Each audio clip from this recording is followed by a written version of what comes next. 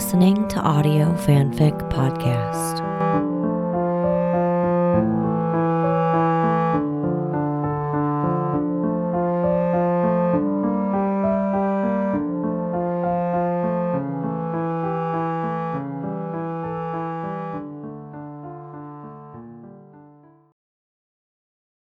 The Rains of Bimini by Slippin' Mickeys on AO3. Chapter 1. How could he have known when she walked into his office with her bad suit and her earnest smile that she would be the last person he would ever love? You don't always realize the momentous things as they are happening, and so he'd needled her a little.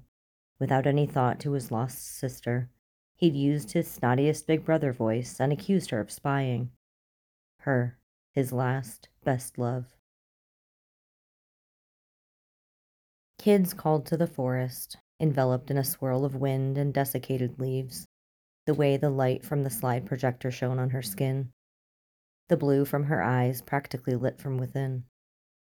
The ghost of a monument caught on cellulose. Those kids with marks on their backs, metal shoved up their nose. All projected on the glory of her perfect ivory skin and that ugly fucking suit. And she'd taken it all in stride with the confidence of a woman who'd rewritten Einstein before she'd hit quarter life. Her. God, how many years had it been since that first day? How many decades now? He looked at her across the room, still a small woman, but gravity pulling the weight of 70 years and 2 pregnancies on her hips and thighs. She was still lovely, perfect as far as he was concerned. But he himself was another story. There were liver spots on his hands and less hair on his head. And while she'd walked into his life when he was a lithe young skip, he hadn't even kissed her until he was nearing 40. And then there were those empty years, when she'd had to leave him, when she realized that even her strength, and she was stronger than anyone he knew, couldn't be stronger than someone else's pain. His. He had only himself to blame, really. It was barely a rumor. The Rains of Bimini, they called it, and he wasn't sure it wasn't some convoluted joke. He hadn't thought about it in decades, not since it brushed across his desk eons ago, headed for the metal filing cabinet. A few pages in a file that had held his attention for all of 3 minutes. It wasn't even in the States. Why did the FBI have a file? Here, in the now, Scully had just hung up the phone, talking their daughter through some romantic conundrum. He cared, he did, but it was hard to keep track. She still had the phone in her hand, a small maternal smile on her face, and he had a flash of her in their youth, the pinched waist skirts, the way her hips would sway while walking down the halls of the Hoover. And it dawned on him how many years they'd wasted. It was called The Rains of Bimini. That's all he could remember. And it made you young again, for however long the downpour lasted.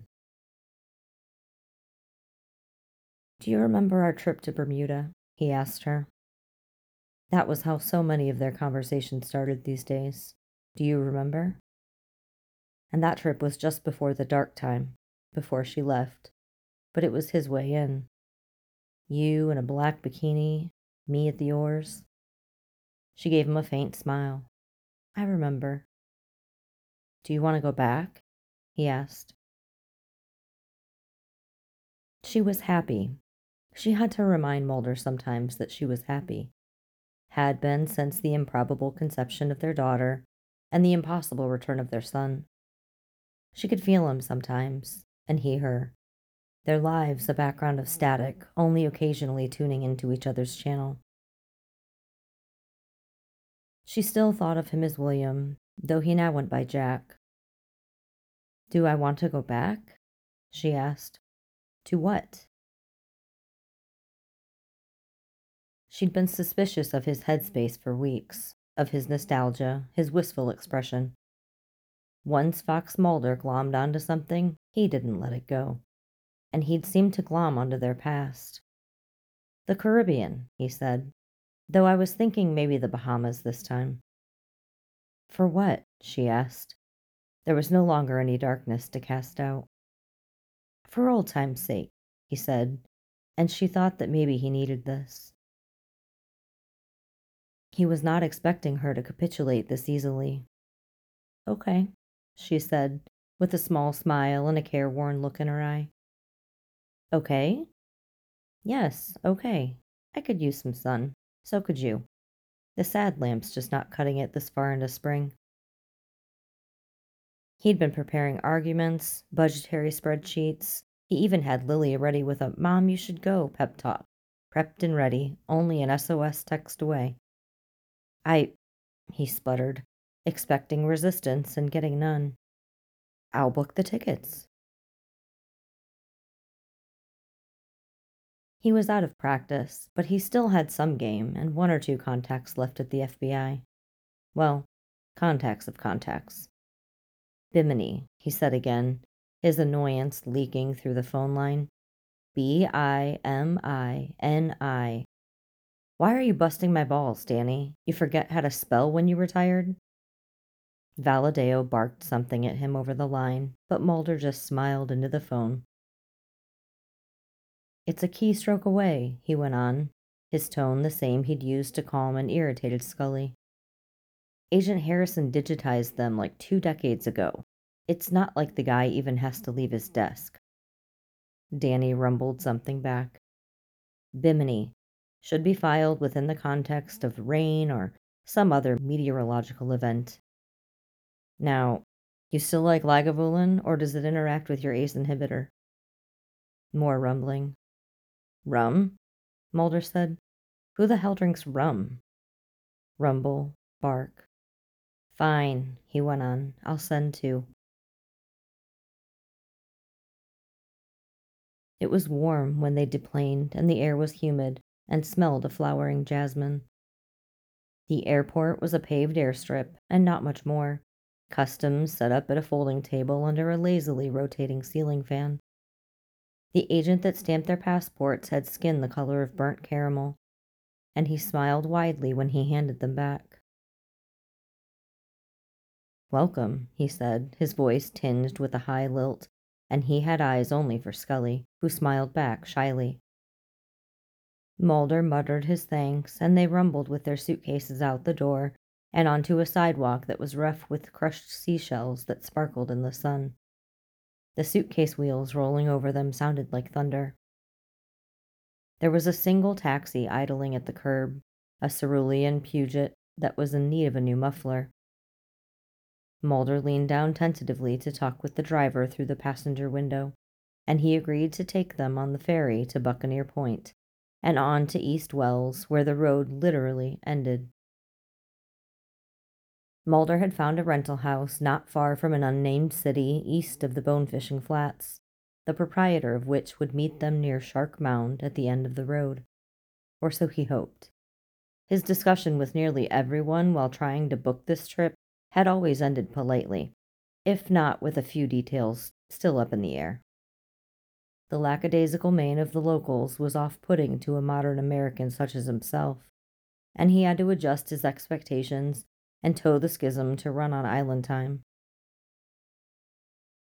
You sure you want to go out to East Wells? The driver asked them after he'd gotten their suitcases in the trunk, and they settled themselves into the back seat, no doubt eyeing the gray in their hair. The hotels in Alistown are much nicer. There's not much out there. Scully leaned over, giving Mulder a skeptical look. Where are you taking us? She whispered. He tried to give her a reassuring smile. We're sure, Mulder said, though he wasn't. The details on the rental house were slim, but from the thin file he'd gotten from Danny, the rustic east end of the island was where they needed to be to have any hope of encountering the rains.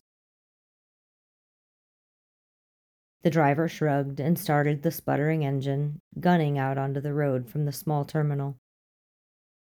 Out there, he said, playing tour guide and pointing out his window, not far from the airstrip, is the Fountain of Youth. You've heard of Ponce de Leon? Mulder could feel Scully's eyes on him, but he feigned interest in what the driver was telling them, his thoughts turning to Mothmen and sleeping bags, and peered at the schlocky signs as they passed. The fountain, little more than a shallow green pond with a couple of bright shacks hawking souvenirs. Once the taxi boarded the ferry for Alistown, the combined sounds of the Puget and boat's engines made talking impossible. So all three of them pulled out phones to pass the time on the short trip across the bay, the service of an ancient 3G. The taxi bumped down onto King's Highway not 10 minutes later, and they drove through the hotels and shops of Alistown and Porgy Bay, and in no time the highway was surrounded by mangrove forests and palms, and what civilization the island had ended. "Will the property where you are staying be provisioned?" the driver asked after a lengthy silence, the wooden beads of the cushion under him squeaking into the vinyl of the seat. "Yes," Mulder said with more confidence than he felt. "But do you have a card or something so we can call you when we need to head back to the airport?" "Or to town to get supplies?" The driver laughed and leaned over to reach into his glove compartment, pulling out a scrap of paper and a pen, and jotting something down against the steering wheel as he drove. He handed the slip back to Mulder, who glanced at the chicken scratch, which approximated a local number. Mulder pushed it deep into his pocket and avoided looking at Scully. The left side of the road widened out, the dazzling blue of the Caribbean Sea appearing suddenly along the roadside and stretching out into the horizon. The light shone in Scully's side of the car, turning her hair a rich, muzzy gold, blending the cinnamon sugar color of an aging redhead into a sharp golden cap. She closed her eyes, enjoying the warmth, and Mulder took the opportunity to admire her profile. The way the fine lines that creeped from the edges of her eyes and mouth spread like starbursts and faded into her still delicate porcelain skin. Then the car hit a rut, and the spell was broken. "End of the line," the taxi driver called out lyrically, and he slowed the vehicle until it came to a stop right where the road did.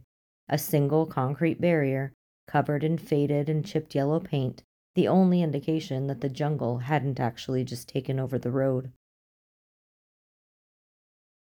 They slid out of their seats and onto the hard-packed coral where the pavement ended, and the driver pulled their bags out of the trunk and looked around skeptically.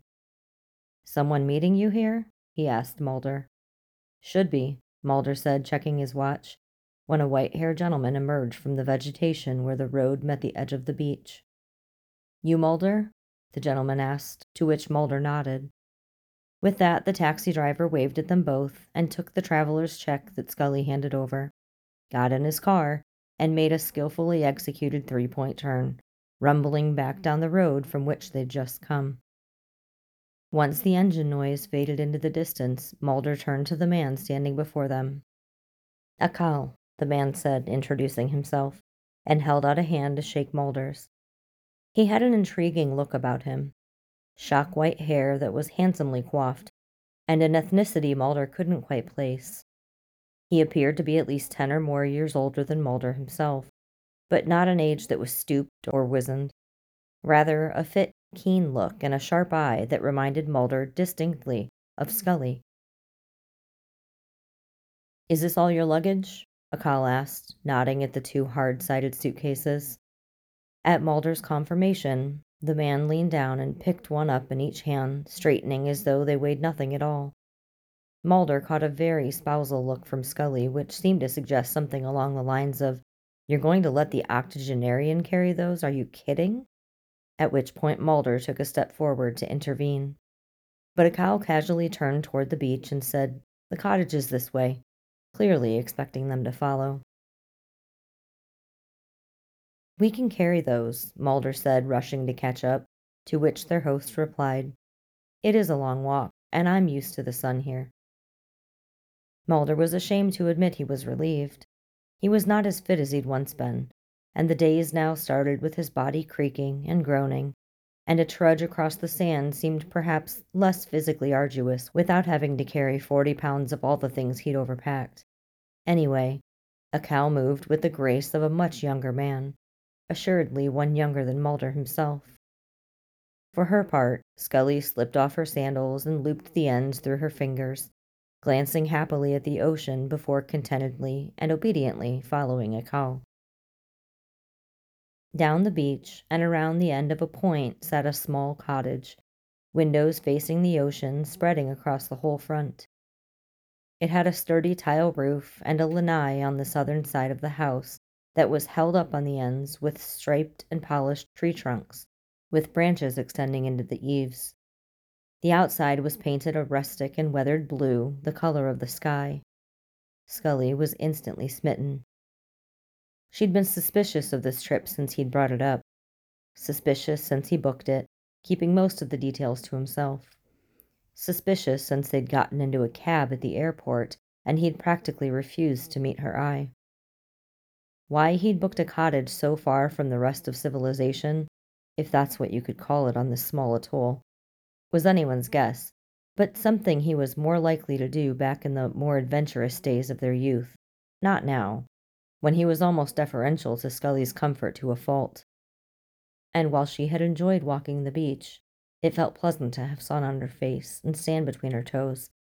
There was something else going on here, and she was going to figure out what it was.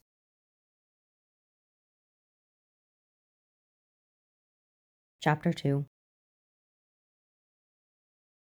Akal showed them around the cottage, which, thank fuck, was charming and clean and well provisioned. The pantry and small refrigerator stocked, a coffee maker on the small bar in the corner nearest the ocean. "What brings you to Bimini?" Akal asked, and Mulder looked over at Scully, whose profile was dark against the bright backlight of the Caribbean. "Nostalgia," Mulder answered quietly. Akal set down their suitcases and straightened, nodding at Mulder like they shared a secret. "Perhaps you'll make new memories while reliving the old ones." Akal glanced at Scully and then turned away to show them how to work the shower, and explained that the door to the lanai sometimes stuck if it was humid. Mulder, sensing that Akal knew something about the legend that filled barely 3 pages in a file at the bottom of his suitcase, took a chance.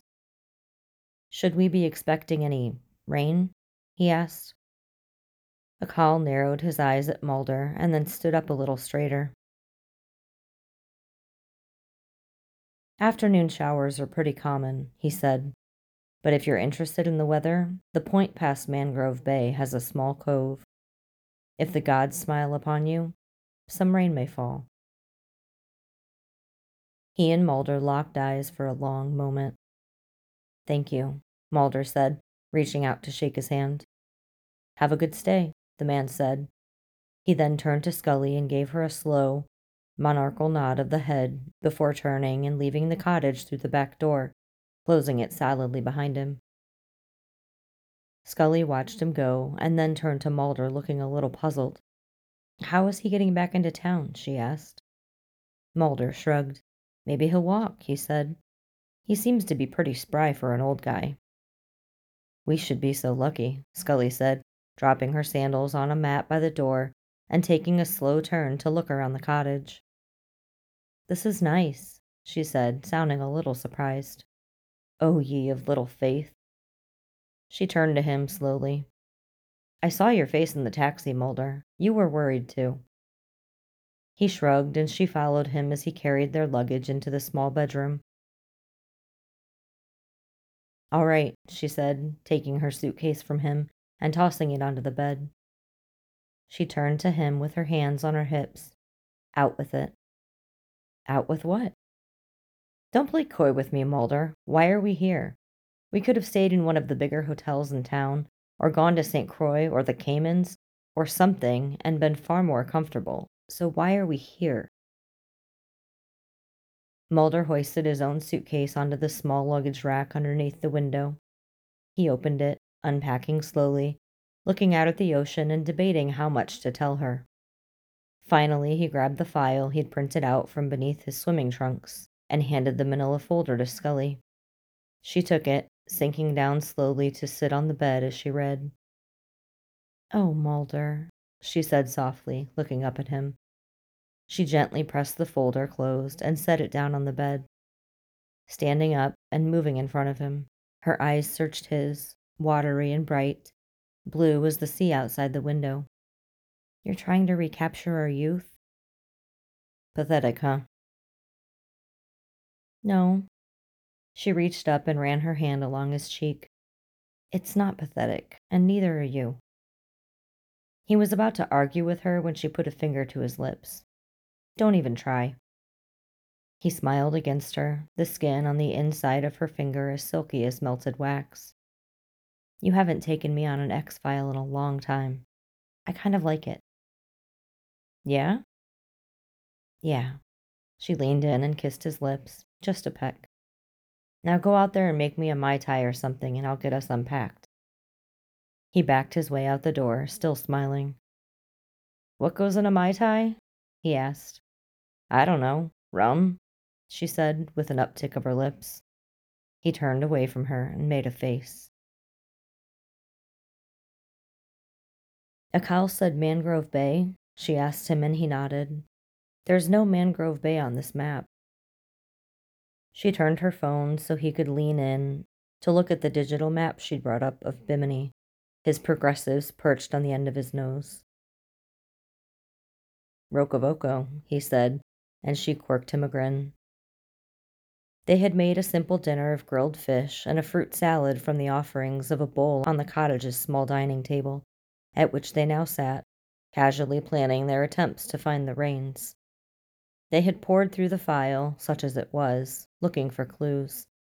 The most they'd honestly gotten was the maybe not even real nudge nudge, wink wink information they'd gotten from Akal, who did not answer his phone when Mulder called him with some questions. Perhaps he should have told them there was a problem with the cottage. There was not. It was lovely. Mulder took a sip from his water glass and leaned forward onto his elbows. "We'll go explore in the area he told us about in the morning. See what we can find." Scully nodded at this and rose to clear their plates and cutlery. They made quick work of the dishes and went out to sit on the small dock to watch the sun disappear over the land behind the cottage, both delighted to find that an aggregation of manatees had congregated there, drinking from a pipe secured to the bottom of the dock, overflow from the well dug into the water table out back. 200 yards out, a fishing charter roared by on its way back to the port in Alistown, its twin outboards spraying up a rooster tail of foam. The humidity in the air added volume to her hair, and it was fluffed out and curled coquettishly over her shoulder, like a shampoo ad in Redbook. He reached out to wrap a lock around his finger and gave it a gentle tug. She turned to him. "Remember that summer I spent scrubbing boats?" he asked. She smiled, remembering. It was their year on the run.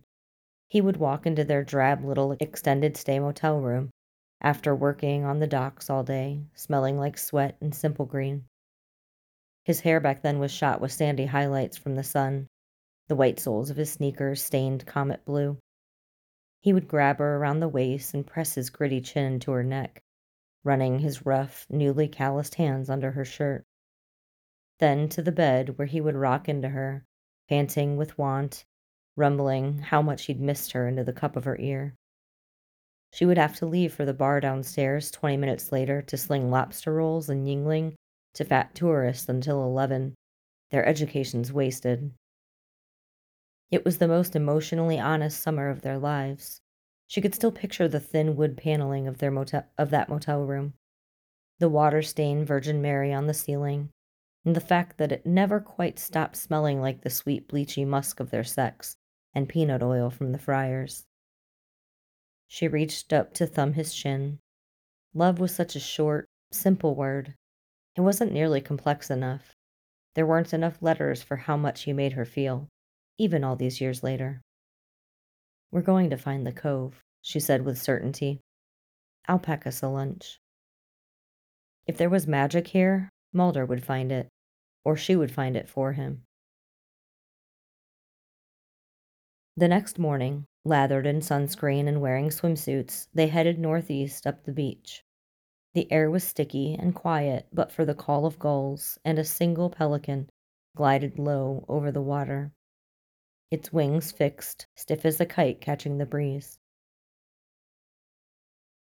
The day was bright, but there was a bank of gray clouds to the east, which never seemed to get any closer, and Mulder would glance at them at least once a minute, fixated. Scully attempted to draw his focus.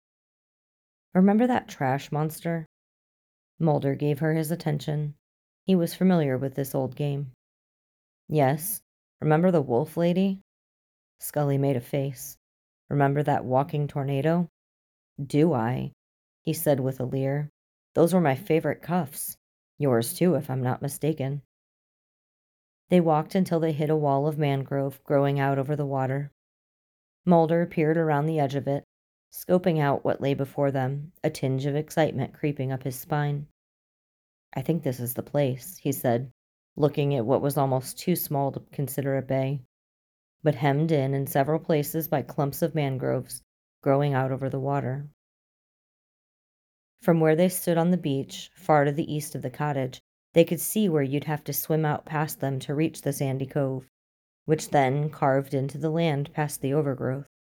The point extended out like a light sandy arm, ending at rippling fingers where the ocean took over.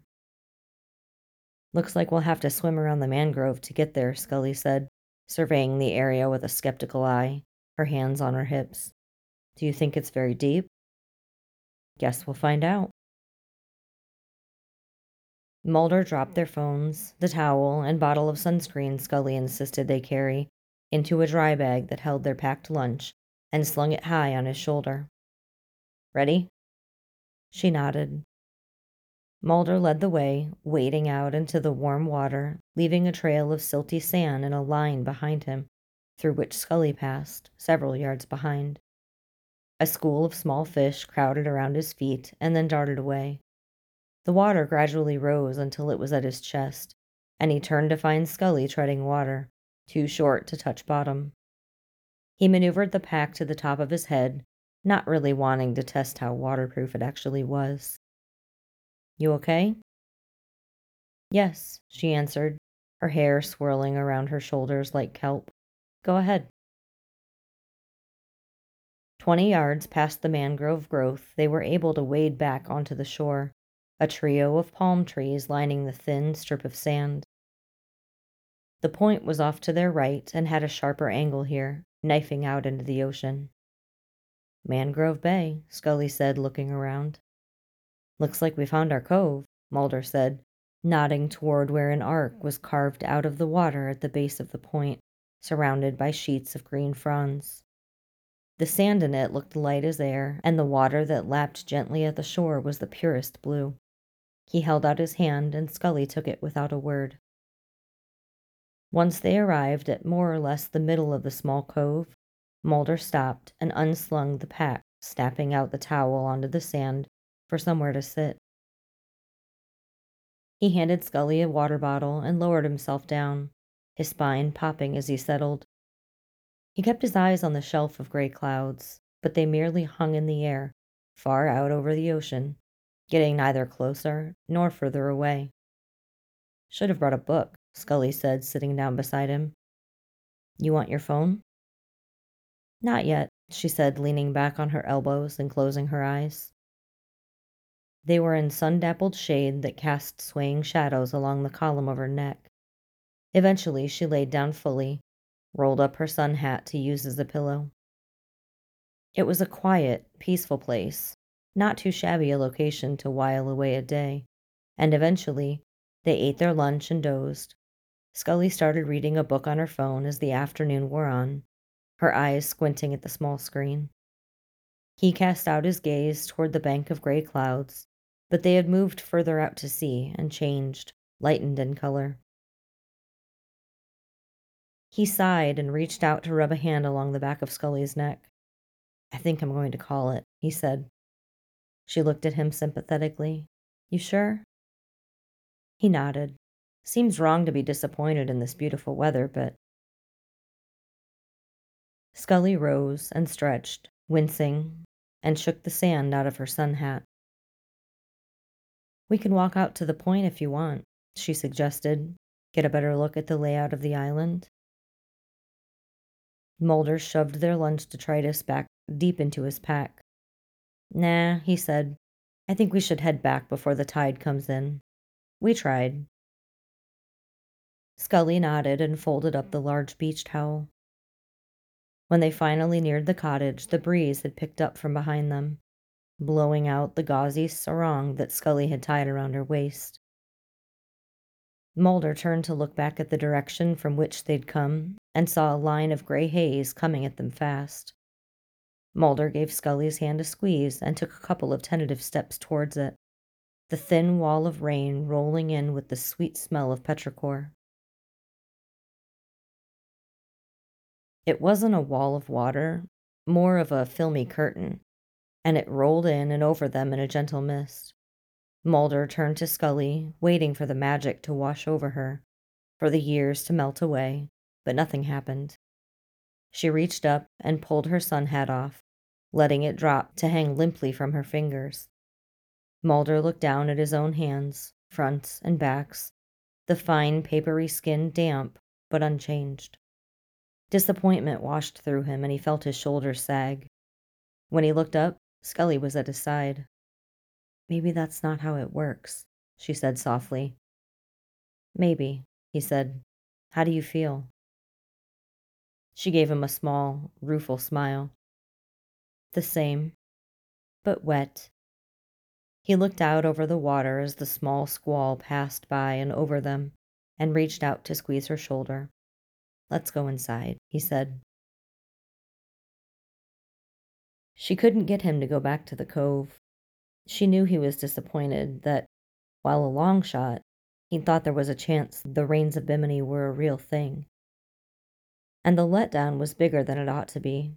He was putting on a brave face and being generally agreeable, but every time she suggested they try the cove again, just in case, he would turn her down and suggest something else.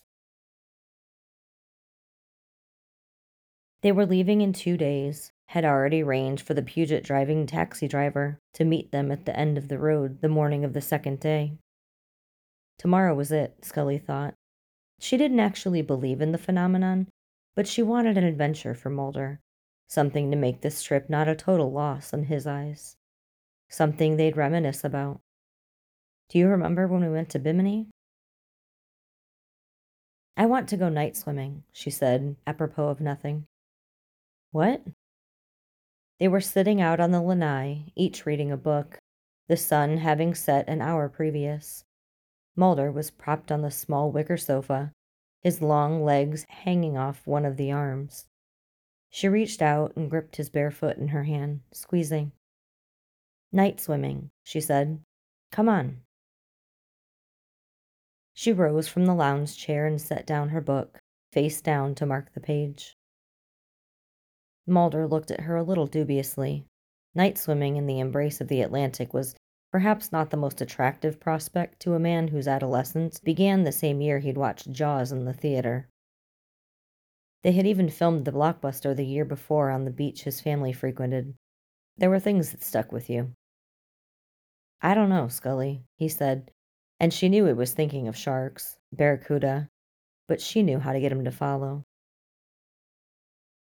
The night air had that soft feeling of the tropics, like the air itself was a lover with a warm, feather-like caress. Scully pulled off her top and dropped it to the floor at Mulder's feet, turning to leave through the screen door of the lanai before she could clock his reaction. She heard the door open and close again before she'd gotten 10 feet from the cottage. She shucked off the rest of her clothing as she walked and waded in, not bothering to look behind her. She surfaced like a selkie, hair dark in the wet moonlight. She caught his eyes where he stopped a few yards in, water lapping gently at his thighs, and then she dove back under in a swirl of calm water, his own Galeen under the waves. He walked out until he was hip deep, and then let his body fall forward, the buoyant warm salt holding him up. There was a churn of water to his left, and then she was in front of him, wrapping a slippery arm around his waist. Thanks for joining me, she said, her lips close to his cheek, coral-tipped pink even in the light of the moon. You might not be thanking me when you get stung by a jellyfish and I have to pee on you. Vinegar works better than urine, but I thank you for the thought. There's the selfless act penis joke in here somewhere, but I'll save you from it. One heroic act after the next. He rested both his hands on her waist and kicked them out to deeper water, pulling her close so that her breast pushed softly into his chest. He could touch the sandy bottom here, but he wasn't sure if she could. I should be thanking you, he finally said, dropping the jokey tenor of his voice. She tilted her head at him in question, her cool, wet skin warming where it was pressed to him. For flying down to the Caribbean on a snipe hunt, he went on to explain. Yeah, vacationing in the tropics with the man I love is a real chore. Her eyes flicked up, half a revolution of an eye roll. He smiled at her, turning them in place so that the moon lit the shadows of her face. You know what I mean. So you owe me, is that what you're saying? He hummed, thinking of a few fun ways he could pay her back. Her arms came up, her arms came up out of the depths to wrap slowly around his neck, and she leaned her face into him, just below his ear. A warmth bloomed low in his belly. Take me back to the cove, she husked breathily. It took him a moment to register what she said. Wait, what? She laughed and kicked away from him, the water swirling and coolly to fill the space she'd just been. You owe me a false pretense, Mulder, she said. You owe me an X-File. He sighed and tilted his head back, looking to the dome of the heavens, awash in purple and smattered with stars. He felt foolish for bringing them here, flying 1,000 miles for 3 pages of rumor and nostalgia. I thought you were humoring me. I was, she said, finding the sand with her feet and standing up so that her breasts bobbed just below the surface. And now you can humor me. He sighed, watching her slick body rise up out of the ocean and drift back toward the cottage. What do you hope to find? He asked her retreating form. A memory, she called back. Chapter 3. They had lazily packed up most of their things that morning, remembering that a call had told them that the rain sometimes came to the cove in the afternoon. They made simple sandwiches for lunch, using up the last of the bread and lunch meat, passing a nearly empty bag of chips back and forth. Mulder wadded up his paper napkin and dropped it to his plate, leaning back in the chair to look at Scully. She crunched her way through the last few chips. Want me to pack up the dry bag? He asked her thoughtfully. I already did, she said, licking salt from her fingers. He contemplated her for a moment, listened to a gull call out from the surf outside. I used to feel like I had to promise you things, he finally said, and she looked up. That I knew what I was doing, that everything would be okay. A nice trip to the forest. She gave him the ghost of a smile. I don't know when I stopped doing it. Promising. I do, she said after a quiet moment. He raised his brows in question. You lit a candle for me, in a church. He smiled, remembering. From then on, all your promises were implied. You don't have to say them out loud for me to know you're making them, Mulder. She reached out and grabbed his hand and gave it a squeeze. I don't know what to promise you for this, he said, nodding toward the direction of the hidden cove. I can't promise you an X-File. Promise me a walk on the beach, she said. The rest will sort itself out.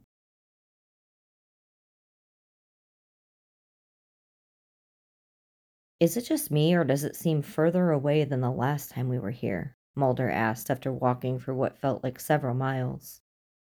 No, I know what you mean, Scully answered, and she did. The day, rather inauspiciously for their purposes, was clear with not a cloud in sight. They had taken their time, pretended there was no real purpose to their jaunt, held hands and picked up seashells and stopped to watch a pod of dolphins play in the surf. But even though they took their time, the beach seemed to stretch out before them like a dolly zoom on a Hitchcock film, and it took what seemed like an extra 30 minutes before they reached the growth of mangroves that denoted the edge of the cove. Without a word, Scully handed over her sarong and phone, and Mulder dropped them in the dry bag, and they waded out to swim around the overgrowth, the water swelling and receding around them like a whale's heartbeat. They waded out and up onto the beach of the coves, streaming water out onto the dry, powder-white sand. Mangrove Bay had an odd feeling to it this time, Scully thought, different than several days before.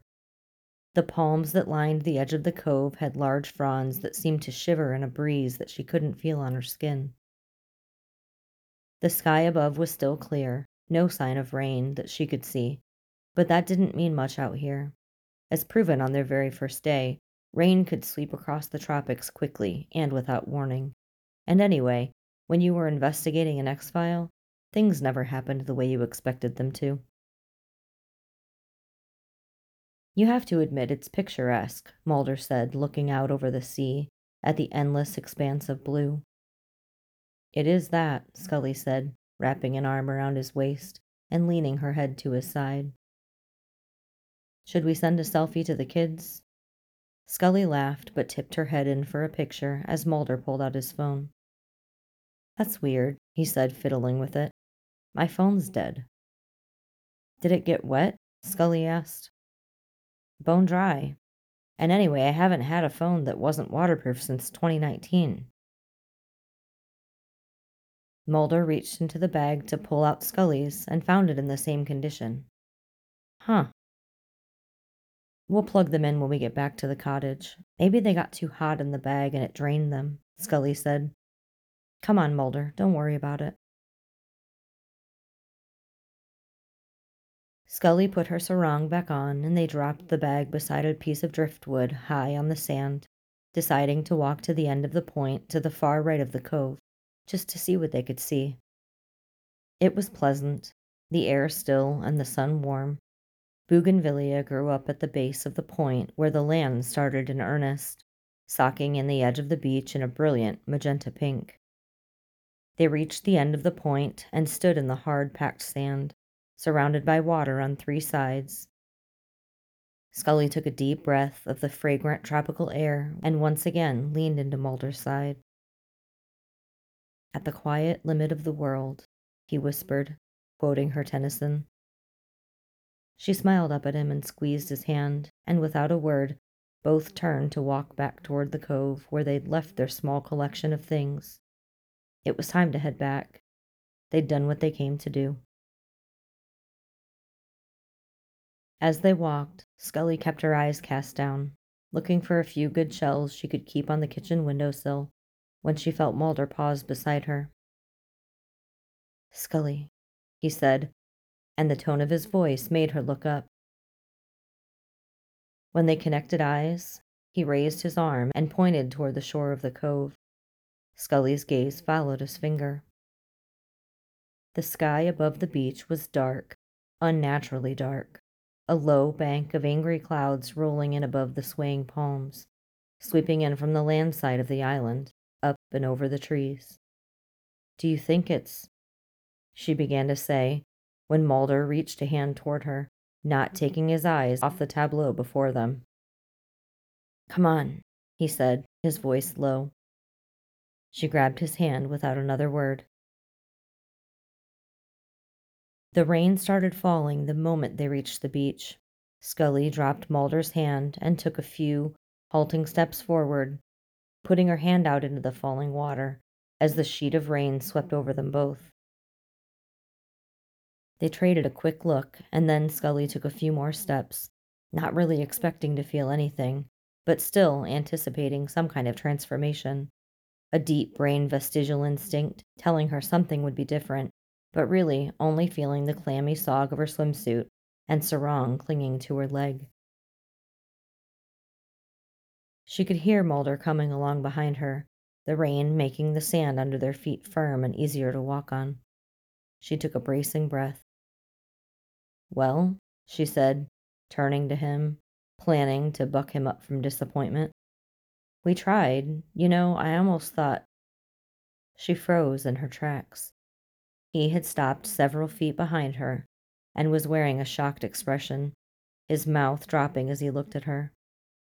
The rain dripped down his cheeks and pressed his hair to the cap of his skull, and his eyes, looking back at her with slowly dawning shock and delight, stared at her from the face of a man she hadn't seen in years. "Scully?" he said, his voice a little smoother than she was used to, tinged with an edge of awe. "Mulder?" she questioned back, then looked down at the backs of her own hands, at the smooth, unmarred skin. Her fingers shot up to her face, not sure what she should expect to feel. "Am I—" Mulder nodded at her. "Younger," he said, not moving an inch from where he stood. "Jesus, Dana, you look like—" He didn't finish what he was going to say, but she knew anyway. They looked just like they did on their first case in Bellfleur. A couple of kids soaked to the skin by the side of the road. 9 seconds, and 41 years gone. One more long moment, and then he was rushing up to her, lifting her off the ground as easily as a dancer lifting a ballerina. "Holy shit, Scully," he shouted. He was as giddy as he'd been in Oregon all those years ago, and she found herself being twirled around, her body still tense from shock, disbelief, excitement. "Mulder, put me down." He laughed as he did so, and as he lowered her to the ground, she felt light, buoyant, strong, as fleet of foot as she had as a teen. She took a few halting steps forward, and Mulder seemed to have the same idea, and they took one look at each other and ran down the beach, pushing faster than either of them had run in years. They ran all the way to the cove's edge and slowed as they reached the perimeter, which was also the edge of the rain, each of them breathing hard and smiling at each other in awestruck delight. "This is wild," Mulder said over the loud patting of the rain on the greenery, shaking his head. "I don't believe it," Scully heard herself say, and they both burst into laughter at her admission. After a calming moment, Mulder turned to the boundary of the rain and looked at the dry sand on the other side. He looked at Scully for a moment and then turned back toward it. "I wonder if—" he said, and then before she could counsel him not to, he stepped through the wall of water and into the dry air on the other side. He aged almost instantly. Scully shouted his name, though he had stopped only a yard or two in front of her. He looked down at his hands, weather-beaten and liver-spotted. His heart leapt to his throat, on instant alert that he'd made a terrible choice, that something would happen, that the change would be permanent, that he'd somehow crossed the Rubicon and couldn't get back to Scully, ever. He rushed toward her, back into the rain, and watched her face sag in relief. He felt strong and powerful once more, like a rock. He looked down once again at his hands, and they were smooth, unmarred, as fine as a sculpture. He flashed on his life, on Scully's. What did one do when they had been gifted something as precious and extinct as one's former youth? He looked to the woman standing before him. He remembered putting Scully and their son in a helicopter, handing over the baby once she was strapped in. He remembered finding the gold chain of her cross in a car trunk in a spaceship. He remembered kissing her at midnight in a hospital corridor, the way her lips were soft and supple. He remembered when the life was flowing out of her, one nosebleed at a time. And suddenly, he knew what he'd do with a 29-year-old Scully, with a 30-something self. What he should have done the first time. He stepped up to her and kissed her, hard. She inhaled in surprise and then kissed him back, clearly feeling her oats, emboldened by her own returned youth. Her tongue was desperate in his mouth, and he scooped her up easily, hands under her ass, her legs around his waist. Desire wound its way through him like lava up the vent of a volcano, audacious and urgent and hot. Skull, he panted as her lips grazed wetly along his jaw, his body responding in that quicksilver way of youth. He yanked the top of her suit down and leaned down to lave at her breasts, high and tight and round as ripe citrus. Want you, Scully breathed in his ear, her tongue darting out to flick the delicate lobe. They were soaked to the skin now, slippery and raw. Scully struggled with the ties on his swim trunks, which were tight and catchy in the wet. She finally got them loose enough to reach in and free him, and he could feel himself pulse in her hot little grip. God, he was on fire. Wouldn't have been surprised to see steam rising off of them and into the misting downpour. Aroused into a frenzy by her clever hands, he pulled the crotch of her swimsuit to the side and thrust up into her. She grunted and then opened her mouth, sucking in air breathily, her inner muscles gripping him, her sheath as slick and wet as an overripe plum. He felt her fingers twine in his hair, gripping and yanking his head back so she could lick hungrily at his neck. He lost all sense of time. Time they'd wasted, time they'd hadn't, time he'd spent in the nirvanic cradle of her hips. None of it mattered. The only thing that mattered was her. He drove into her like time didn't exist. The rain came down like a chorus, a gospel choir singing her praises, the water running over their skin, sparking at nerve endings already at the apex of their capacity. When he thought he might combust, she moaned into his neck, and he gripped her hips in bruising handfuls and followed her home, emptying himself into her until he had nothing left to give. He sunk to his knees on the wet sand and held her to him tight. After a moment, she scratched his back lightly, and he loosened his grip, allowing her to slide off of him and right what little she was wearing. And when he tucked himself back into his trunks and rose back to his feet, she stood beside him, wet hair in clumpy coils of dark red, her lips curved into a smile. God, she said, looking shyly aside. We haven't done it standing up in 20 years. That's a nice way of saying that I couldn't lift you these days if I tried. Oh, you could. You'd just throw your back out. He chuckled and reached for her hand, pulled it out to the side like he was presenting her at cotillion. Let me look at you, he said, and wiped water from his brow lest it blur the vision she was. His last, best love. God, he was a vision, all smooth skin and lean muscle. He was broad-shouldered and lean-waisted, his head thick with dark chocolate hair. The look he gave her, one filled with affection and love, made her feel things down to her toes.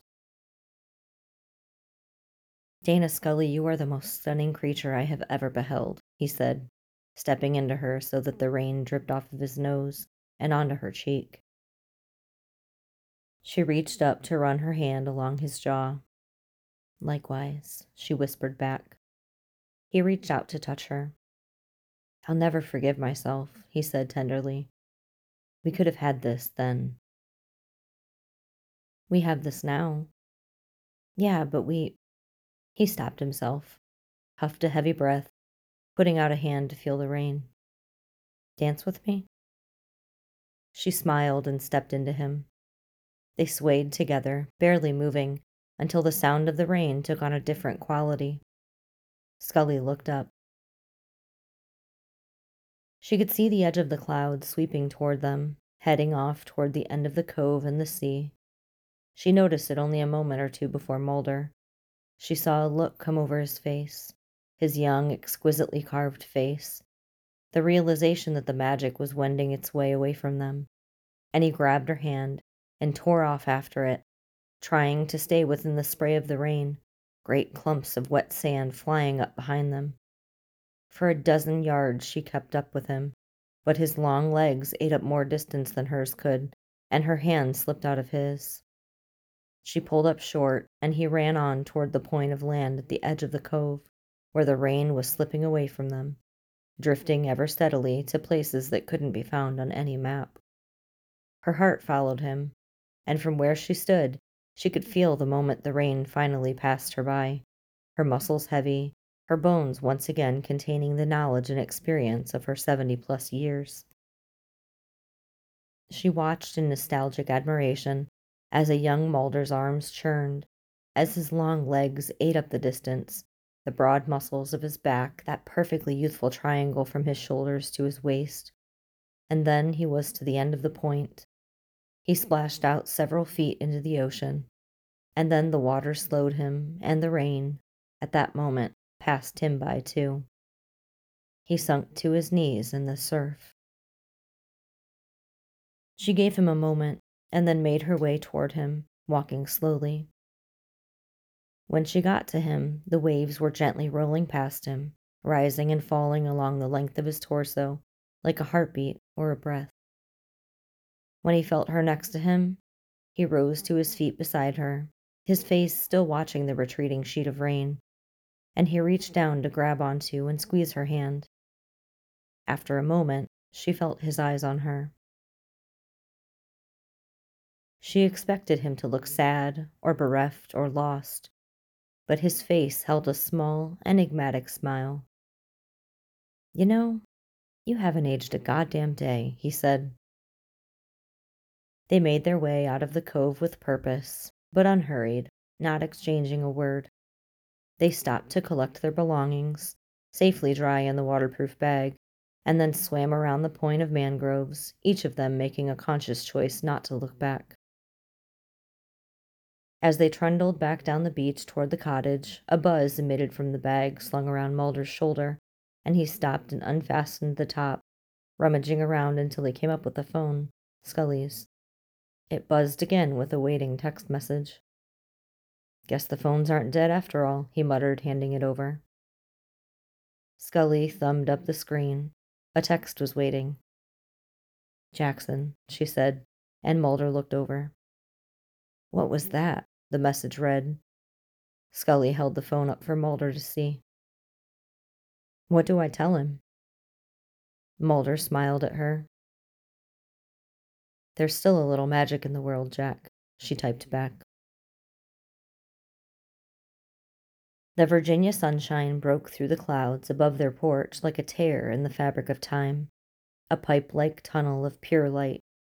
Spring had sprung while they were away, and the last of the snow sat in low ditches, crusty and wet, and full of the last of the winter grit. Buds were sprouting on the maple trees that lined the woods an acre or so off the west of their property, punctured with spiles and draped with bright white sap buckets. It wouldn't be long until the air was suffused with a smoky sweet smell from their neighbor's sugar shack. Mulder rubbed his hands together, trying to infuse a little warmth into his fingers, and listened to the first of the cicadas calling, duking it out with the robins and chickadees for auditory rights in the still cool air of Far's Corner. Their vacation felt a bit like a dream, like something that had happened a long time ago. But for the seashells lined up along the windowsill in the kitchen, Mulder sometimes felt as though perhaps it hadn't happened at all. He felt his age. He felt the loss of his youth more keenly, having regained it for a brief time. The screen door closed just behind him with a hydraulic whine and swollen wooden thud. And then he felt Scully's arms weave around his waist from behind. He smiled into the air and rubbed his cool hands along her bare arms. "Your hands are cold," she said, her voice muffled from where she was pressing her face into his flannel-clad back. "Sorry," he said, looking down at her arms, still freckled from a week in the Caribbean sun. No, feels good," she said, and squeezed him before letting go, to wind her way around his side, brushing herself against him, and finagling her way under his arm, cat-like. He sighed and pulled her tightly to him, watching as the sunlight spread across their yard and the open fields beyond it. "You've been quiet," she said, running a hand along his chest and absently fingering one of the buttons on his shirt. Yeah, he admitted. Thinking about Bimini? He sighed in affirmation. Think we can go back? Someday? She was quiet a moment and then moved to stand in front of him. I think it wouldn't be the same, she finally said. I want to be here. I like it to be now. I want it to be now. He rested his chin on her head. Lily is coming home over spring break, she went on. She asked if she could bring her new boyfriend. Oh, God.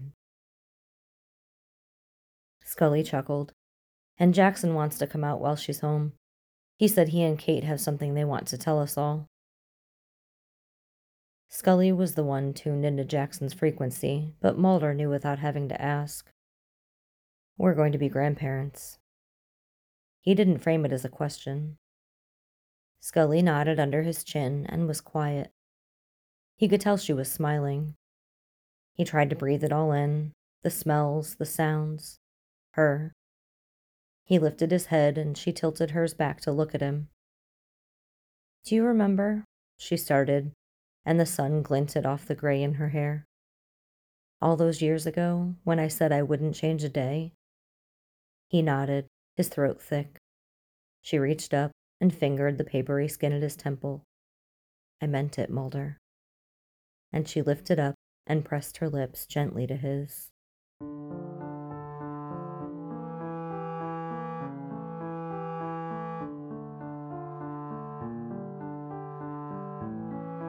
If you like this story, please follow the link to the writer's page and leave some love. Kudos, comments, or subscribe. They'll love hearing from you. Then you can head over to our Patreon page and contribute to Audio Fanfic Podcast.